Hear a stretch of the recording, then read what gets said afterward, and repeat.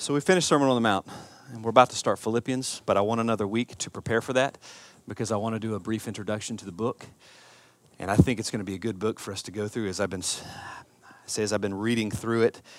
I've never taught through Philippians before, but I would say probably the dominating theme is either joy or encouragement.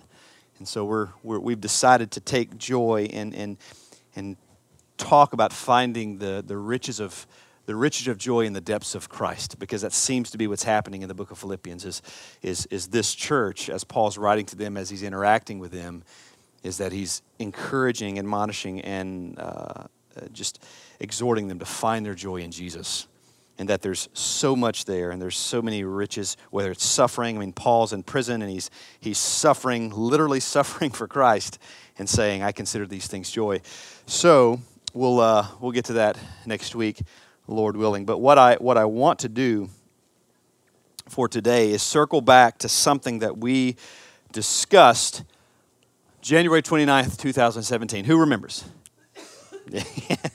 I want to talk about community. I want to talk about body life of the local church. These things are always good to talk about. I went back and studied what I presented to you some time ago, and I've modified that as I've thought more about it. But you really can't put a price tag on how important community is, how important body life is, how important one anothering is. And I just want to say it encourages me to no end when and I hope I'm not incorrect in this, but when I was having a conversation with Catherine, and Catherine is saying that she wants to hang out with Kelly. She wants to reach out to Kelly and talk to Kelly or whatever, and she wants to build a friendship there, or anybody else. If I'm saying, okay, if someone's like, okay, we've had these people over to our house for dinner, or anything, some of us guys, we even invited our brother Evan to watch The Princess Bride, which he mocked and scoffed the whole time, right? Which makes me think he might not be in Christ. I'm just saying. Anyway. But those things encourage me. It encourages me when friendships are developing, literal friendships are developing within our very small body, is very encouraging to me because I start to see community life. And it's great. It's really fantastic. I know that there are churches where people will drive 45 minutes, maybe an hour, to go and attend. I was talking to a family one time who drove about 45 minutes to an hour in Birmingham or to Birmingham. They were living in Alabama to go to David Platt's church. David Platt is a fantastic communicator, and I would love to sit under David Platt. But not to drive 50 minutes, because the question is, what kind of community do you think that those people who make that drive, what kind of community do they have with those people, with that family that's so far away, or with that church body that's so far away? And people do that, and that's fine. If you want to drive a long distance, absolutely. I encourage folks, try to live in an area that you're sharing life with people. Be a part of a local body where you can literally share life with them. That doesn't cost you a tank of gas every time you go to be with the gathering or go to be with the body.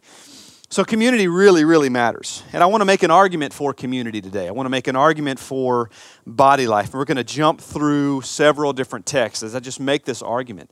And this is going to come up every year or something like that. We're going to need to talk about these things, because community is so central to the local church. Because I think that's the biblical paradigm. I think that's when Paul's writing these epistles, I think he has community in mind. When he speaks in language of one anothering each other, there's definitely community that's in mind. So these things really, really matter. I mean, our society has paradigms that are community. Societal paradigms of community are normative. Now, let me give you some examples. Fraternities, right? Maybe there's a lot of reasons that people join fraternities, but I would say one of those reasons, probably the overarching reason, is because of the brotherhood there, right? Anybody who served in armed forces, I think Aaron would say, there's definitely a brotherhood that's there. That's an attractive part of serving in the armed forces. There is a brotherhood that develops there. If you didn't have it before, you most certainly have it when you come out. I like watching stories of soldiers and they talk about what it's like to be over there, because unless you've been there, we don't know. I don't have the perspective. I can't even pretend. I know it can be bad, but I don't know, right? But watching these soldiers talk about the camaraderie that they have, whether they're together watching The Little Mermaid because it lifts morale, or whether they're playing cards or something, or just goofing off, having fun, wrestling, doing whatever dudes do, right? Or whatever girls do. They're just enjoying being there together. There's a brotherhood there. There's a community, or a communal paradigm that's working there. It's in fraternities, it's in sororities. Team sports. I mean, think about this. When I go watch my son play ball, when he was playing ball, I would gather with a bunch of other people sitting in the bleachers. And we'd watch a team on the field working together in a small community to play the game, right? So reality shows, they're super popular. What happens? You put people together and say, live in a community together. And there's drama, and it's attractive to us, right? We can't turn away from it because what is happening in community, and it's no different than the local church. I mean, I don't want to pretend that there's no drama in the local church. There's going to be drama. There's going to be that. You're going to want to hit each other, punch each other, fight each other, all that fun stuff, you know. If we could all take our energies towards Joey, that would work out well, okay? The scapegoat, all right? So, yeah, he can until he can't. So, team sports, reality shows, gangs. Is that not a societal paradigm? Gangs, there's a brotherhood there. I've talked to a lot of people that have been in gangs over my life. Not that I've gone into prison systems and talked to folks, but I've known several people that have been in gangs, you know, and there's a brotherhood there. You know, there's something that is appealing, something that is attractive, even though it's not a good brotherhood. It's still a brotherhood. It's still a community. I think we're designed for community, and I think that design manifests itself. I think it plays itself out. What our natural inclination is, it often lands in bad places, right? Country club membership, social clubs. I've mentioned military.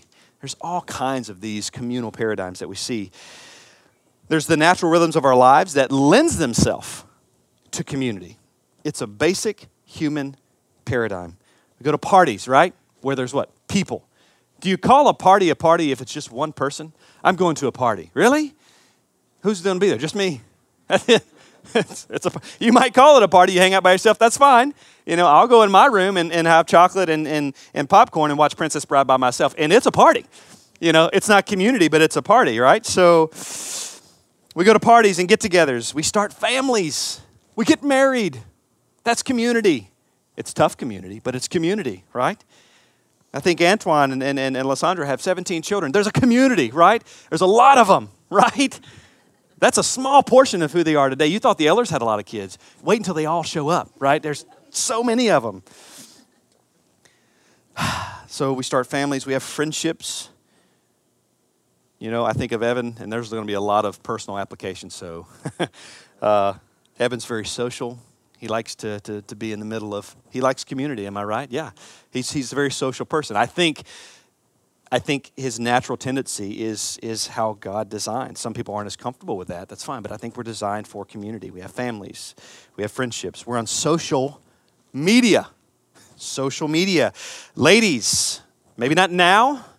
You go to the bathroom together, right? So this is a communal experience. At least it was in the youth days. Okay, not saying that's of you now, but in my youth days, I watched the gaggle of ladies walk down. I'm like, what are they going? They're all going. All 15 of them going to the same bathroom. I know there's not that many potties in that place. What's happening in there? And it's a mystery to guys. And I know I'm chasing a small rabbit, but just know it's forever burned in us, a mystery. What happens behind that door is none of our business. I readily admit, but it is a mystery nonetheless. It's communal. Watching certain movies with groups are often better than watching movies by yourself. If you've ever seen Monty Python, The Quest for the Holy Grail, that's one of those movies that they say, you got to be with people to watch it. It requires community to enjoy the movie, so to speak. We sit in bleachers with other parents. I've already used that example. No matter what the sport is, doesn't have to be a sport, no matter what the hobby is, no matter what's going on, we sit and we watch communities. Travis and I are performing, the headliners, we're performing in the Daddy-Daughter Dance in a couple of weeks. There's a community of us dads that are there out of shape, quasi-fat, and dancing with our little girls. And it's something. But there's not just secular community. It's not just that they're in our natural rhythms, but the Bible argues for these things. There's biblical community. If you go back to the very beginning, not even the beginning, if you go to eternity past, what do you see? The Trinity. God wasn't alone. God the Father, God the Son, and God the Holy Spirit. Perfectly content with infinite and absolute joy amongst the Godhead. There's a community there. Now, I'm not a modalist. I'm saying God is one. I'm not saying he's three and not one. I'm saying he's three in one. So there's community there between the first, second, and third person of the triune Godhead. God made Eve, and what did he say to Adam when he made Eve? He said, I'm going to make this woman, I'm going to build this woman, I'm going to construct this woman for you. Why? Because it's not good that you are alone. Why? Because I've designed you for community. Most importantly, he's designed people for community with himself, right? There's a biblical paradigm there. God leads Israel with Moses, using Moses, leading Israel through the wilderness. There's a whole community of people coexisting, living together. Listen to what Solomon says in Ecclesiastes 4, 9 through 12. He says, 2 are better than 1 because they have a good reward for their toil. For if they fall, one will lift up his fellow, but woe to him who is alone when he falls and has not another to lift him up. Again, if 2 lie together, they keep warm, but how can one keep warm alone? And though a man might prevail against one who is alone, 2 will withstand him. A threefold cord is not quickly broken. There's an aspect of community in the biblical language, right? It says, better that there are 2, better that there are 3. Jesus had community with his disciples.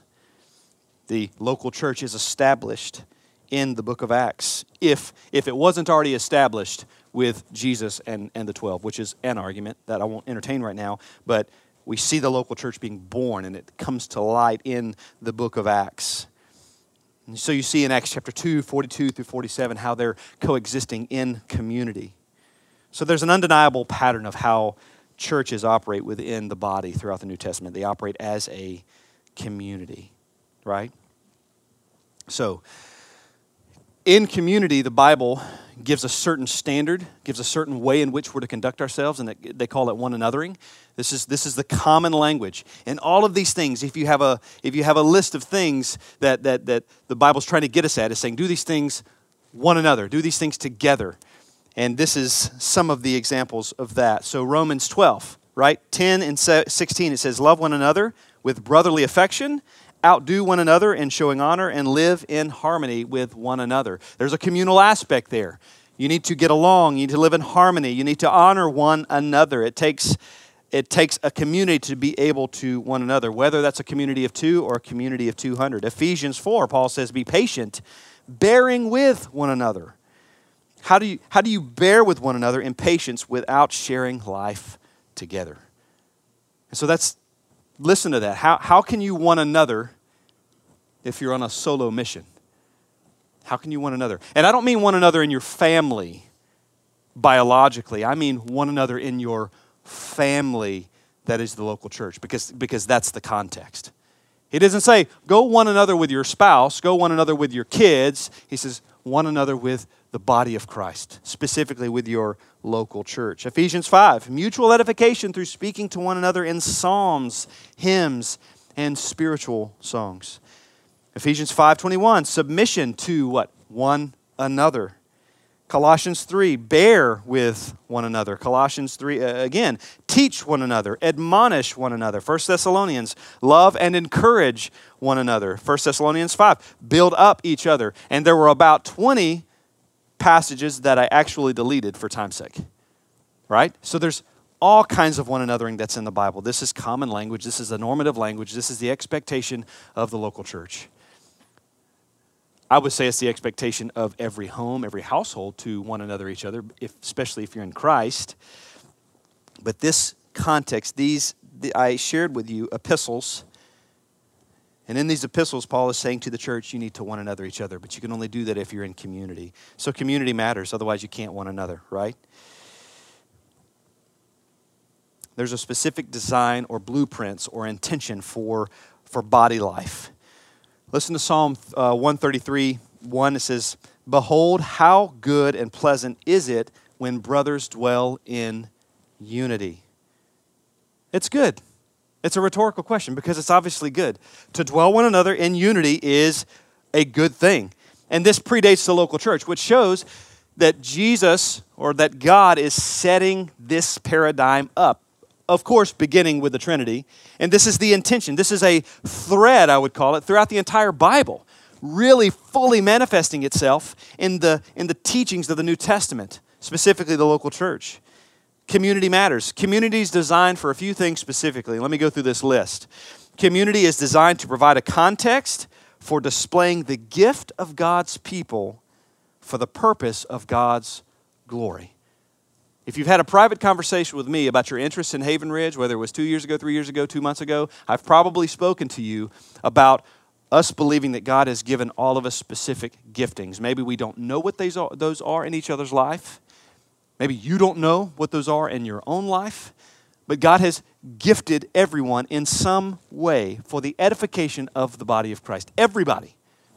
Everybody. If you consider yourself to be in Christ, if you legitimately are in Christ, God has gifted you for the purpose of edifying the body of Christ, the local church. Our gifts are meant to edify the church. Ephesians 4:16. Again, Paul's writing to this church and he says, "Speak the truth in love. We are to grow up in every way into Him who is the head, into Christ, from whom the whole body, joined and held together by every joint with which it is equipped, when each part is working properly, makes the body grow so that it builds itself up in love." When it's working properly. Look, if my leg's working properly, I can walk. If my leg's not working properly, I'm going to have a limp or I'm not going to be able to walk. Paul speaks in this membership language of all the members of our body because they all rely on each other. My hands do something so different than the rest of my body, yet it's all connected, right? I'm in this habit of saying right. I got to break that. I'm sorry about that. So each individual part makes the whole. There's a beauty in uniqueness. There's a beauty to our uniqueness, and we are very, very, very unique. Correct? We're very unique. The unique and individual gifting of each of you serves to edify the body as a whole. And let me step away and just say this is so critical. I don't know what all your gifts are, but just if I could just kind of be real conversational and just say, we want to see your gifts utilized. We want to know what those are. If it's a gift of leadership, if it's a gift of teaching, if it's whatever it is, if you're a great encourager, you know, if you're a super compassionate person, I mean, there are places, and we want to see those things. But guess what? This is not in my notes, but maybe the Lord just gave it to me, so you better listen. Where else will we see those gifts surface or manifest if we're not in community? If we're all kind of lone rangers and doing things ourselves, how are we going to see each other's gifts? Community matters. There's a beauty and uniqueness to everybody's gifts. Like an engine that's comprised of parts, and you know that I don't know engines. An engine is comprised of parts that do different things, but all work together to run the vehicle. I know that much. I know that you've got belts, and you've got plugs, and you've got filters, and you've got these things and those things. And there are certain things you can take out, and the vehicle won't run, or it won't run properly. Because all these things doing something completely individual and completely separate are at the same time working together. They're working as a unit to achieve a certain end. And that's the way that I look at the giftings of the local church. That's the way I look at the significance behind community. Is that all these things need to surface so that we can properly function. Because that's how God designed the church to function. Through the edification of the body, through the saints. The saints working out the gifting God has given them for the purpose of God's glory. So community is designed for our gifts to be displayed for the glory of God and for the edification of the church. But community is also designed to foster accountability. It's huge. Accountability, servanthood, and one anothering exists inside body life. Where there is no body life, there is no community. Where there is no community, there is no accountability. Where there is no accountability, there is unchecked unchallenged, sinful conduct. How easy do you think it would be to hide your sin if you are in a healthy, thriving community? It would be much more difficult to hide your sin if you're in community than if you're going at it alone.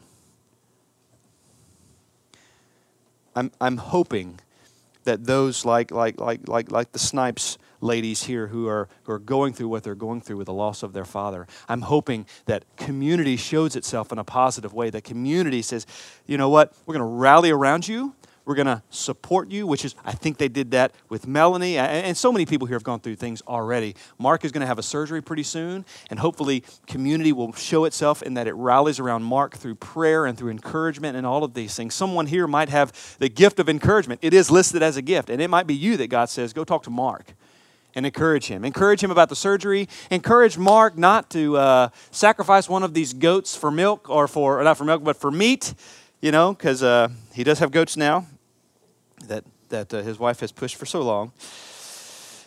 So there's accountability in community. This is why there's church discipline, right? Community is designed to display the gospel. The unity of marriage is an expression of the gospel, so also the unity within the church is the expression of the gospel. And it's the expression of the gospel bringing together those who do not otherwise belong. Now, at full strength, which doesn't seem to happen very often at Haven Ridge, but at full strength, when everybody's here, if you look out at everybody, you see that we're very, very different. We have like Ukrainians, we have a Puerto Rican, we have all kinds of stuff, We have big bearded guys, we have really handsome guys like myself, we have just a ton of folks, right? That are very, very, very different. And it's such a picture of the gospel. And you only see that picture with community. If you're always and only alone, what's the comparison? How are we going to see the gospel? How are we going to see how the gospel has unified something that is otherwise a stranger in this world, or a stranger to our world? Consider how different all of us are, but that which unites us together is the gospel. Here's some examples. Charlie's not in here. It seems like when I want to make a joke about Charlie, he's always helping the kids. He's got, I will. Here it comes. We have a 7-foot-tall chemist, all right? Who has a dry wit, who boasts in beaker stirring. That's strange, It's strange. Who, for some reason, likes to take Dennis and make sport of Dennis, and that's enjoyable, but it's different, right? We have Dennis. That's different. Just in and of itself. Benjamin and Mary are gamers. I'm not a huge gamer. I enjoy a good game from time to time, but they're gamers. They're gamers, right? They can play these games that take hours and hours and hours, and I don't have the bandwidth for something like that, but they're different. They're different.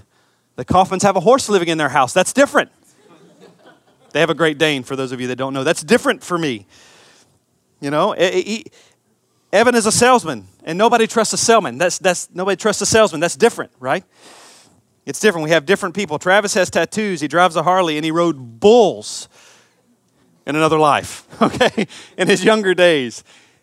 What in the world would connect me to Travis Grove? Nothing. I don't care about bulls, let alone getting on one, just so that it can try to hurt me. I didn't care years ago about Harleys, about motorcycles. I like motorcycles now, right? But beforehand, there was nothing there, It's weird because there's so many people that are so different than Travis. I may have tattoos and stuff, and I drive a motorcycle now, but some of you are very different from Travis. We're different. What in the world would compel us to be together and have community? It's the gospel. The one thing that matters that actually unites us. We have someone who spent a year of his life almost hand digging his basement in crawl space. I'm extremely athletic and handsome, and that's very different to most of you other men. I'm saying all this because it's recorded, and I want the internet world to laugh. So community is designed to display the gospel. The point is we're all so very different. We're teachers. We build tires. We are carpenters. We just spend our days swimming in a pool. We're students. We're electricians. You know, we're military, salesmen. You know, we're so different. And yet the gospel unifies us. And that's the only explanation. It's the only explanation. That I do, for the most part, I just got to be open and honest, I do, for the most part, really enjoy hanging out with everybody here. We're very different. Sometimes we don't have much in common, but we do have what matters in common, and that's the gospel. That's why. That's the essence and the heart of true community. Because ultimately it's designed to display the gospel. Community is designed to strengthen the gathered church so that she can become the scattered church. So there's a strengthening aspect that happens when we enjoy community, so that when we necessarily go out to become isolationist for a season, that we're fueled, that we're strengthened, that we're encouraged. Because we come back from that journey, we come back from that moment of isolation, and we need the community, we need the encouragement. You know, maybe you've been on the job. Maybe you're like Josh Kaufman was, and he's on the road so much driving his truck. You know, I mean, he's here every other Sunday now, and that's so much better than when he was just gone all the time. You know, he needed community when community was there for him to have. He needed it because he's by himself so much, and that's not healthy for anybody ever. So community is designed to strengthen the gathered church, to be the scattered church. There's no place for dualism. There's no place for dualistic tendencies. And what I mean by that is there's no place for saying, you know what, I'm the church on Sundays, but I'm just me on all other days. You are the church. You're a part of the church. So you can't treat your life as though you're one way here and another way there. You cannot be the church when you're away from the gathered church. Well, you must be the church when you're away from the gathered church. There's some dangers. There's some dangers to community. So here's the dangers. Here's what poses a threat to community. I like to read, although I don't read a lot of him, I like to read of Dietrich Bonhoeffer. If you don't read much of him, you should. If I'm not mistaken, this is a little bit of history that I haven't read in a long time, but I believe that he was a part of Operation Valkyrie, the plan to assassinate Hitler. I believe that. So it's pretty fascinating to read of him. Strong Christian. Wrote prolifically, wrote of things on community that are just mind-blowing.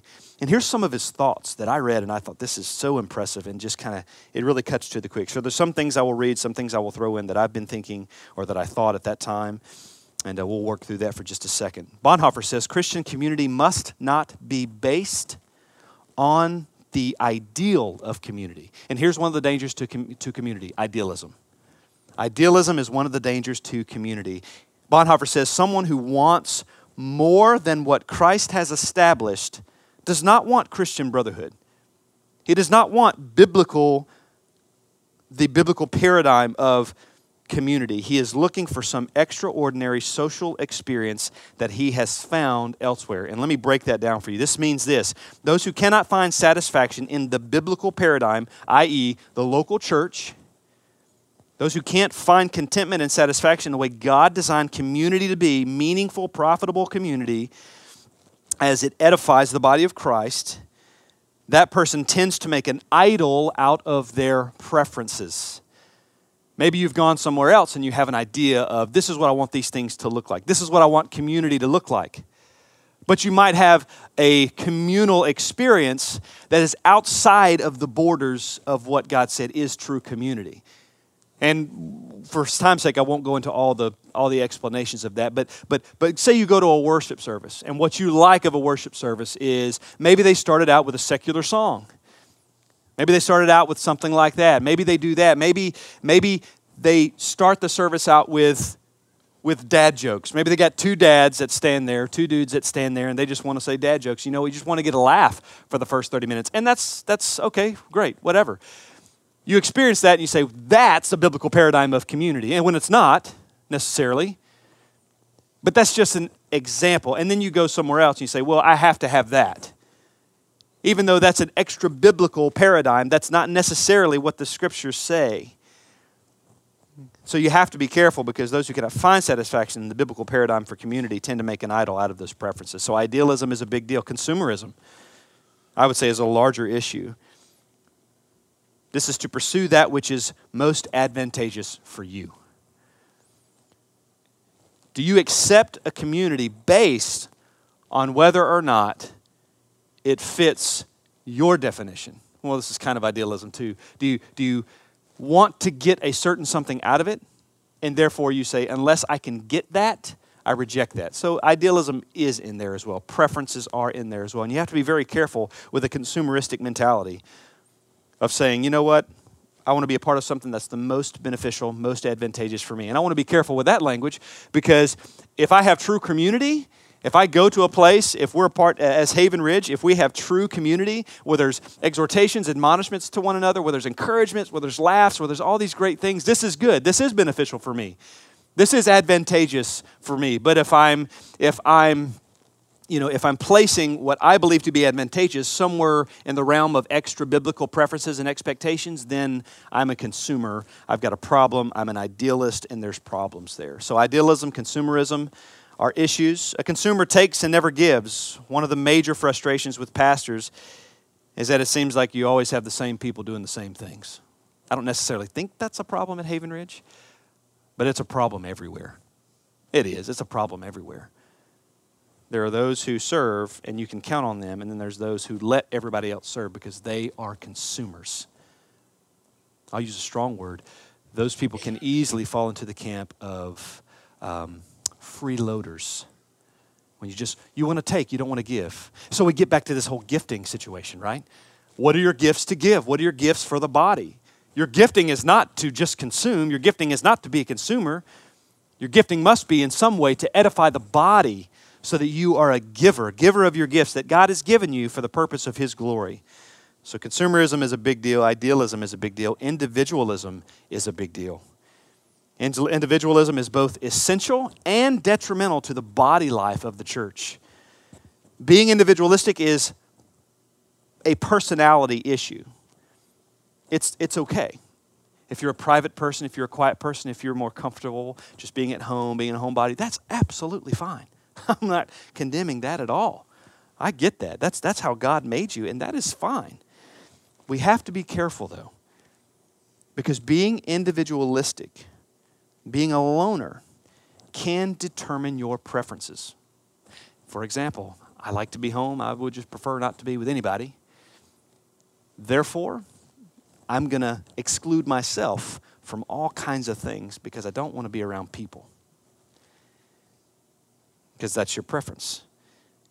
Your personality dictates your preference. The danger is when our preferences, again, hinder our position. And what's your position? Your position is a follower of Christ, whom He has rescued from darkness and brought into the kingdom of His beloved Son. And He has placed you in a local church. And He has gifted you to edify the local church and for the purpose of His glory.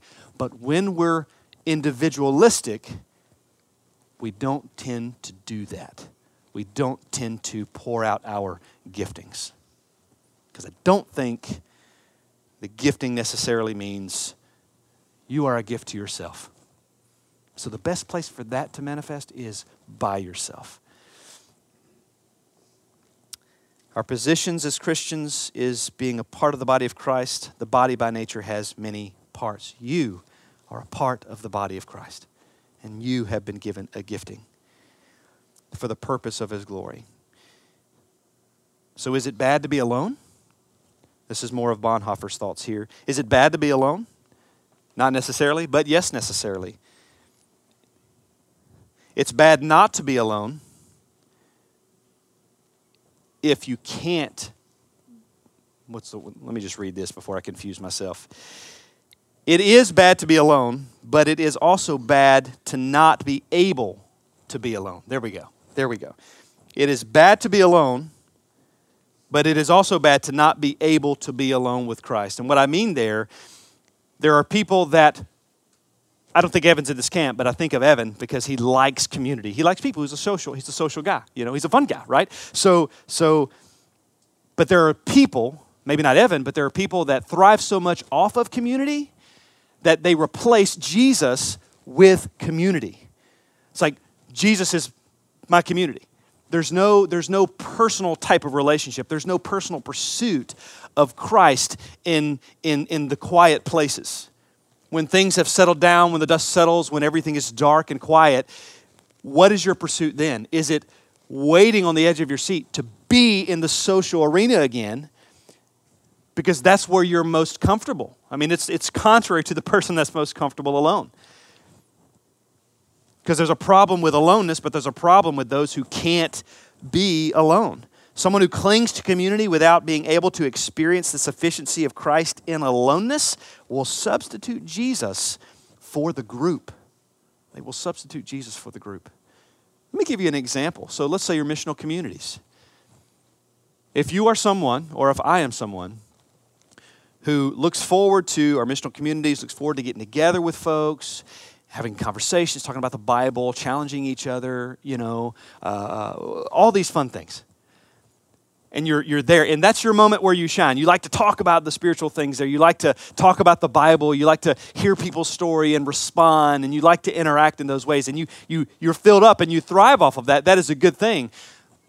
But if there's no effort on your part at home, and there's no comfortableness on your part at home in pursuing Jesus and making yourself so accessible to Him and vulnerable to Him, you might be a person that has replaced Jesus with the community. And there's a danger in that. Let him who is not in community, this is Bonhoeffer, be weary of being alone. An independent spirit that needs no one and prefers self-reliance to radical reliance on the body of Christ is a spirit that is in danger. Let me reread that to you.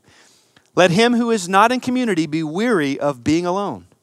An independent spirit that needs no one and prefers self-reliance to radical reliance on the body of Christ is a spirit that is in danger. Only in fellowship do we learn to be rightly alone, and only in aloneness do we learn to live in fellowship. Let me read that second part to you again.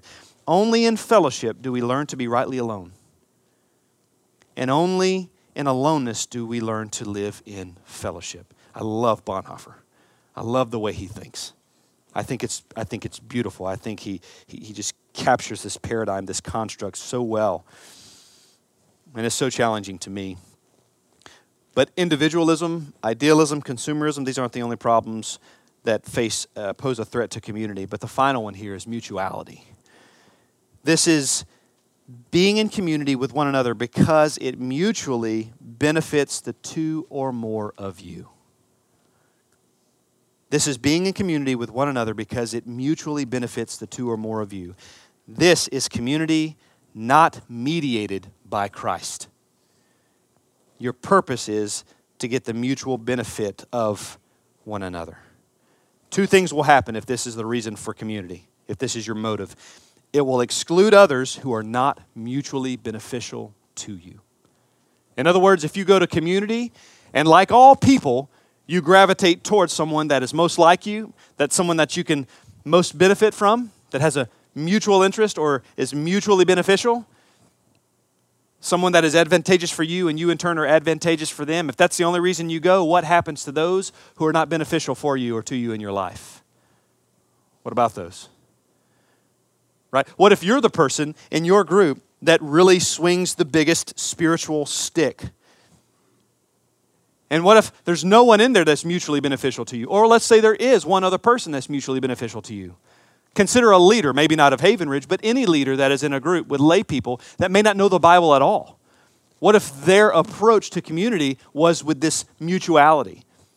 Well, I'm only going to be a part of something that's mutually beneficial for me.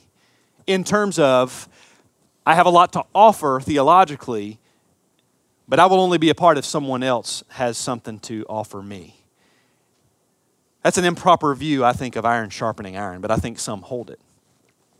So mutuality plays a big threat. So one of the dangers, one of the things that will happen if mutuality is what we're given to is that it will exclude others who may not, or who are not mutually beneficial to us. And the other thing it will do, it will fail over time as we lose attractiveness and mutual benefit between one another.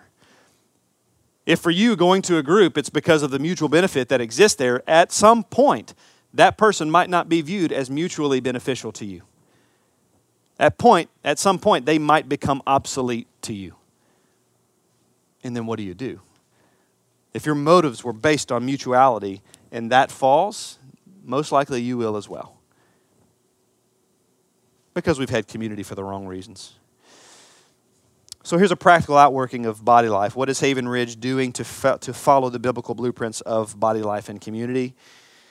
We have now 2 trellises. We used to speak of 3. Well, we do have 3, but they're shown in 2. We have our gathering. The gathering provides a context to follow the biblical model. And we have our missional communities where biblical discipleship, where accountability, where exhortation, admonishment, and where disciple making happens. And disciple modeling happens. I would argue that you're designed for community. And community is something that Austin and I really want to push for at Haven Ridge. We really want people to be involved with each other's lives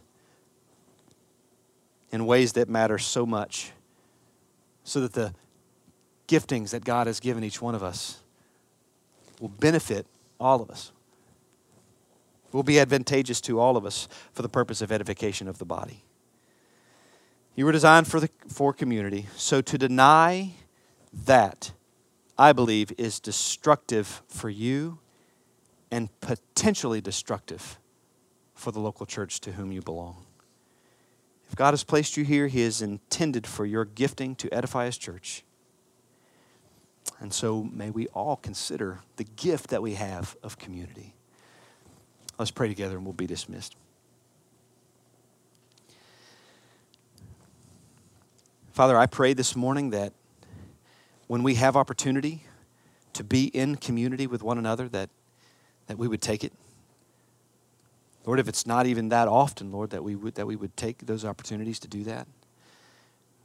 Well, this sermon is applying to every single one of us. Lord, that we might be faithful to Haven Ridge, Lord, that we might be faithful. And when I say that, I mean faithful to one another, therefore faithful to you. May we make good practice of the one anothering that's shown so many times in the New Testament. May we do those things, Lord, and may we reap the benefits of obedience to the Word. May we reap the benefits of recognizing and applying the biblical paradigm that you've given us. Lord, it's such a beautiful thing, Lord. I love community. I love community. Lord, if I need something, I need satisfaction in my aloneness because I love people and I love groups. Sometimes I don't know what to do with myself, God, and you know this when I'm by myself. Lord, so give me a greater discipline than I have in my aloneness. Lord, because I never want to sacrifice you on the altar of community. So, Lord, please protect me and protect others in that way. Lord, there are others in this room that maybe their struggle is community and not aloneness. Lord, well, that represents a lot of us, I know. And Lord, I pray that you would work with them through that. Lord, wherever you need to make them comfortable, I pray that you would make them comfortable, Lord. I pray that if the enemy in any way is lying to them and changing reality, Lord, I pray that you would protect their minds from the deceit of the enemy. Lord, I pray that at the end of all things, that all of our giftings will be made manifest in this local church. Lord, it will be edifying for our body and glorifying for you. In Christ's name we pray. Amen.